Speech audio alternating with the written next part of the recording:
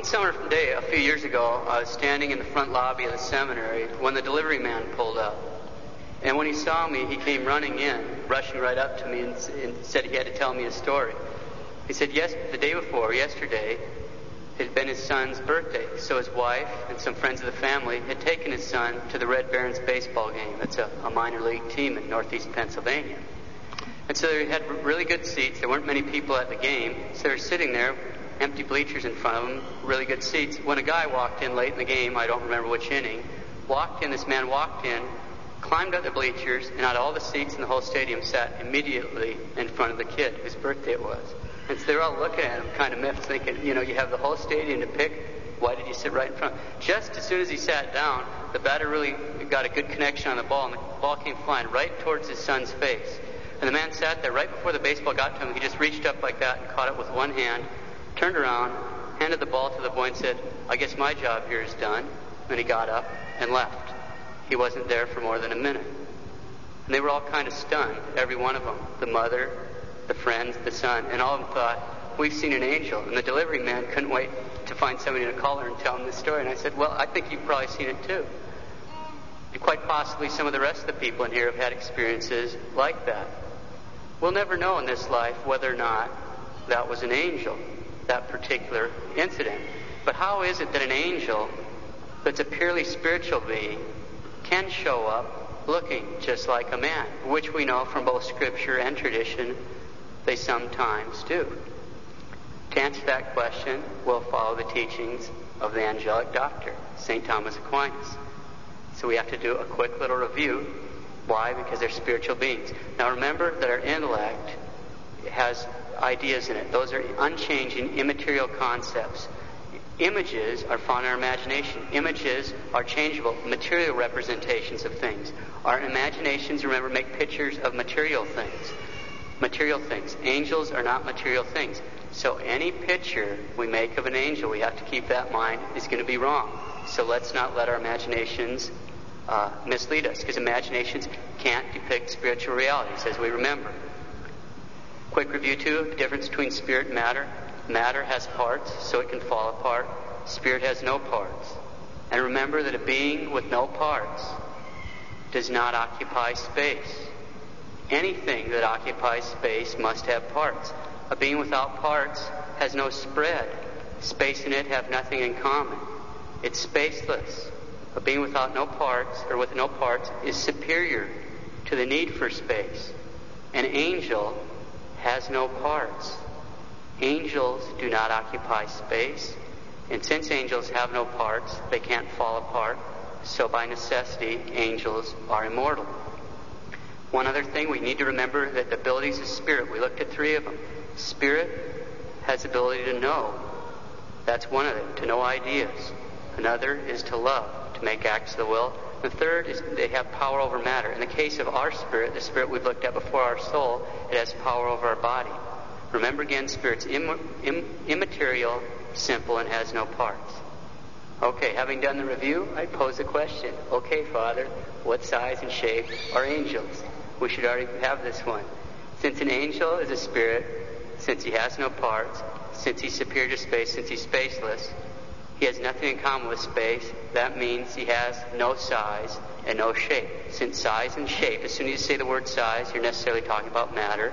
As soon as you say the word shape, you're necessarily talking about matter. Okay? But I can't imagine that. That's true, you can't imagine that. But you can understand it. Okay, Father, then if angels are pure spirits and have no size and shape, why would you introduce this sermon by telling a story about something that you thought was an angel that appeared very much like a man? Are you going to tell us he doesn't have size and shape? No, of course he had size and shape. Angels can assume bodies. What does that mean? What does it mean that an angel can assume a body? Angels are spirits.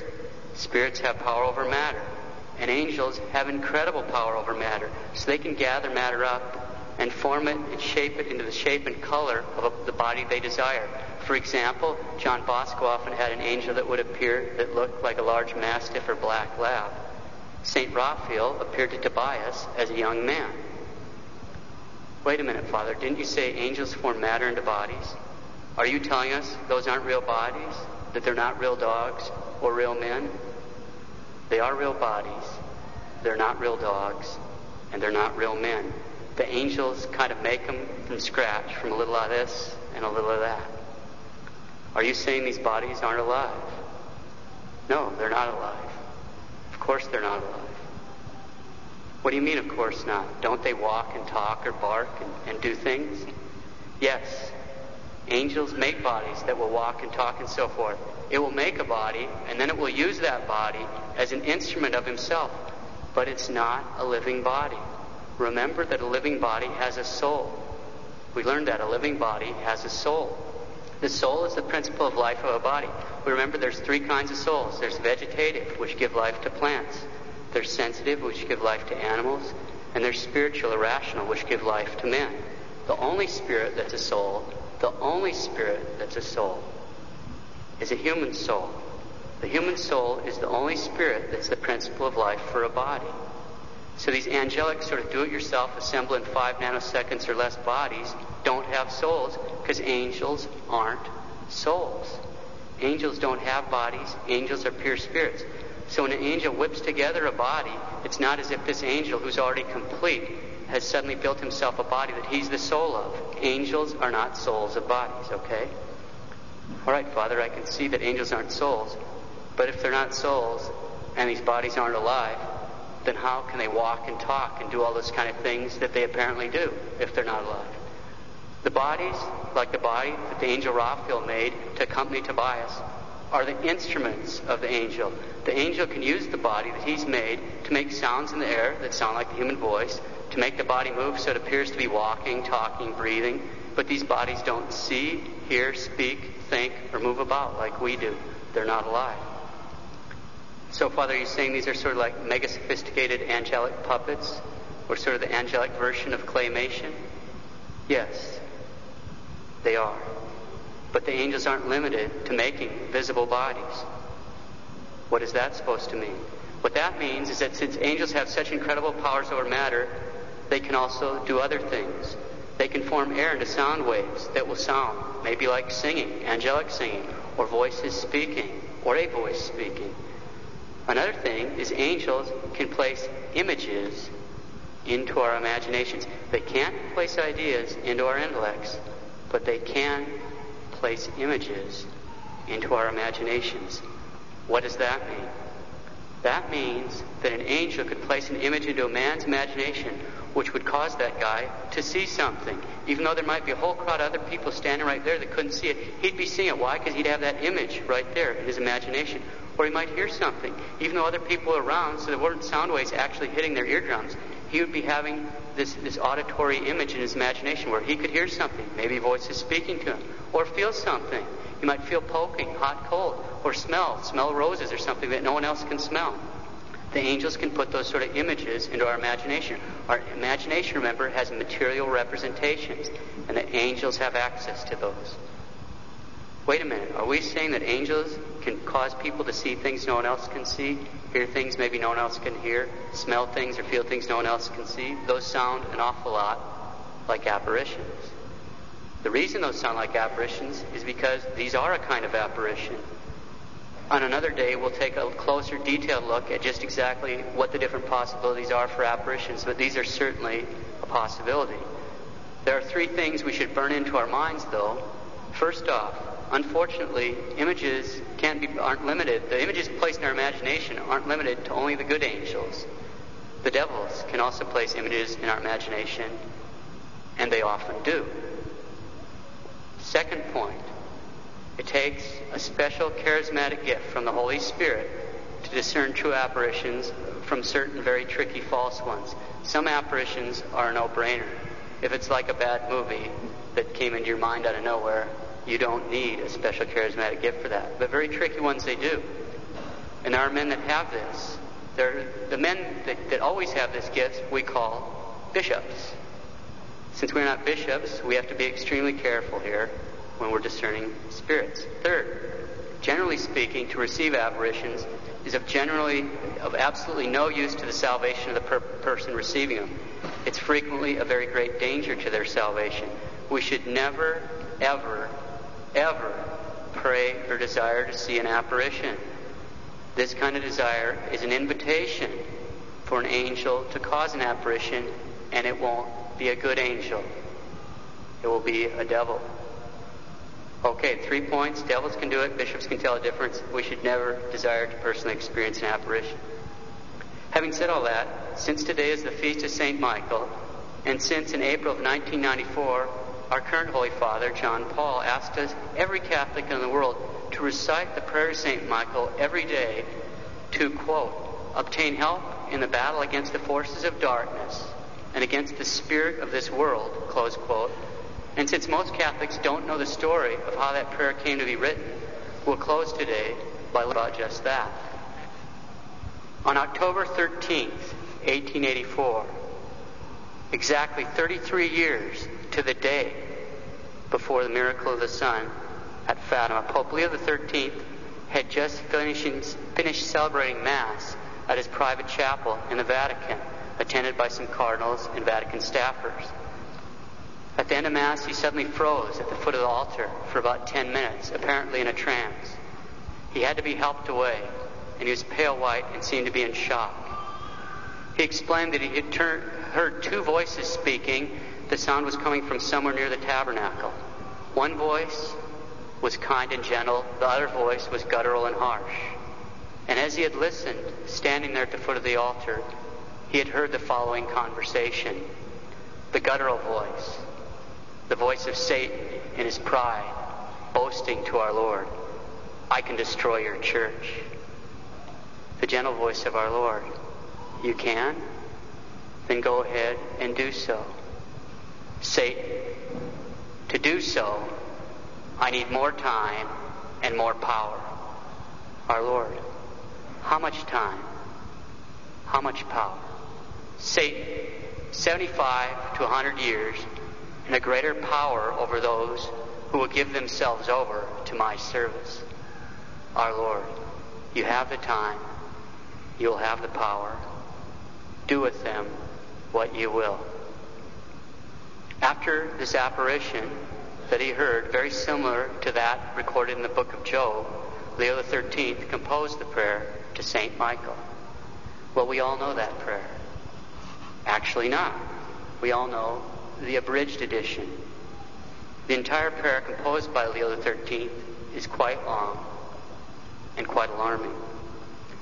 We'll close by my reading to you an approved translation, English translation of the prayer composed in Latin by Leo XIII. It'd be fitting for those that can to kneel down and unite yourselves to the intentions the Holy Father was expressing and pray for St. Michael's intercession.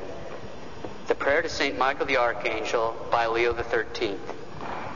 O glorious Archangel St. Michael, Prince of the heavenly host, be our defense in the terrible warfare which we carry on against principalities and powers, against the rulers of this world of darkness, spirits of evil.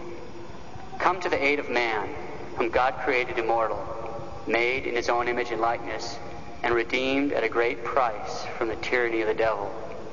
Fight this day the battle of the Lord, together with the holy angels, as already thou hast fought the leader of the proud angels, Lucifer, and his apostate host, who were powerless to resist thee, nor was there a place for them any longer in heaven. That cruel, that ancient serpent, which is called the devil or Satan, who seduces the whole world, was cast into the abyss with his angels. Behold, this primeval enemy and slayer of men has taken courage. Transformed into an angel of light, he wanders about with all the multitude of wicked spirits, invading the earth in order to blot out the name of God and of his Christ, to seize upon, slay, and cast in eternal perdition souls destined for the crown of eternal glory. This wicked dragon pours out as a most impure flood the venom of his malice on men, of his depraved mind, corrupt heart, spirit of lying, impiety, blasphemy, his pestilent breath of impurity, and of every vice and iniquity. These most crafty enemies have filled and inebriated with gall and bitterness the church, the spouse of the Immaculate Lamb, and have laid impious hands on her most sacred possessions. In the holy place itself, where has been set up the see of the most holy Peter and the chair of truth for the light of the world. They have raised the throne of their abominable impiety with iniquitous design, that when the pasture has been struck, the sheep may be scattered. Arise then, O invincible prince, bring help against the attacks of the lost spirits to the people of God, and give them the victory. They venerate thee as their protector and patron. In thee, Holy Church glories as her defense against the malicious power of hell. To thee has God entrusted the souls of men to be established in heavenly beatitude. O pray to the God of peace, that he may put Satan under our feet, so far conquered that he may no longer be able to hold men in captivity and harm the church. Offer our prayers in the sight of the Most High, so that they may quickly conciliate the mercies of the Lord, and beating down the dragon, the ancient serpent who is the devil and Satan, do thou again make him captive in the abyss, that he may no longer seduce the nations. Amen. Behold the cross of the Lord, we scattered hostile powers. The Lion of the tribe of Judah has conquered the root of David. Let thy mercies be upon us, O Lord, as we have hoped in thee. O Lord, hear my prayer, and let my cry come unto thee. Let us pray. O God, the Father of our Lord Jesus Christ, we call upon thy holy name, and we suppliantly implore thy clemency, that by the intercession of Mary, ever Virgin Immaculate, and our Mother, and of the glorious Archangel Saint Michael, thou wouldst deign to help us against Satan and all other unclean spirits who wander about the world for the injury of the human race and ruin of souls. Amen. Pope Leo XIII, October 13th, 1888. In the name of the Father, and the Son, and the Holy Spirit. Amen.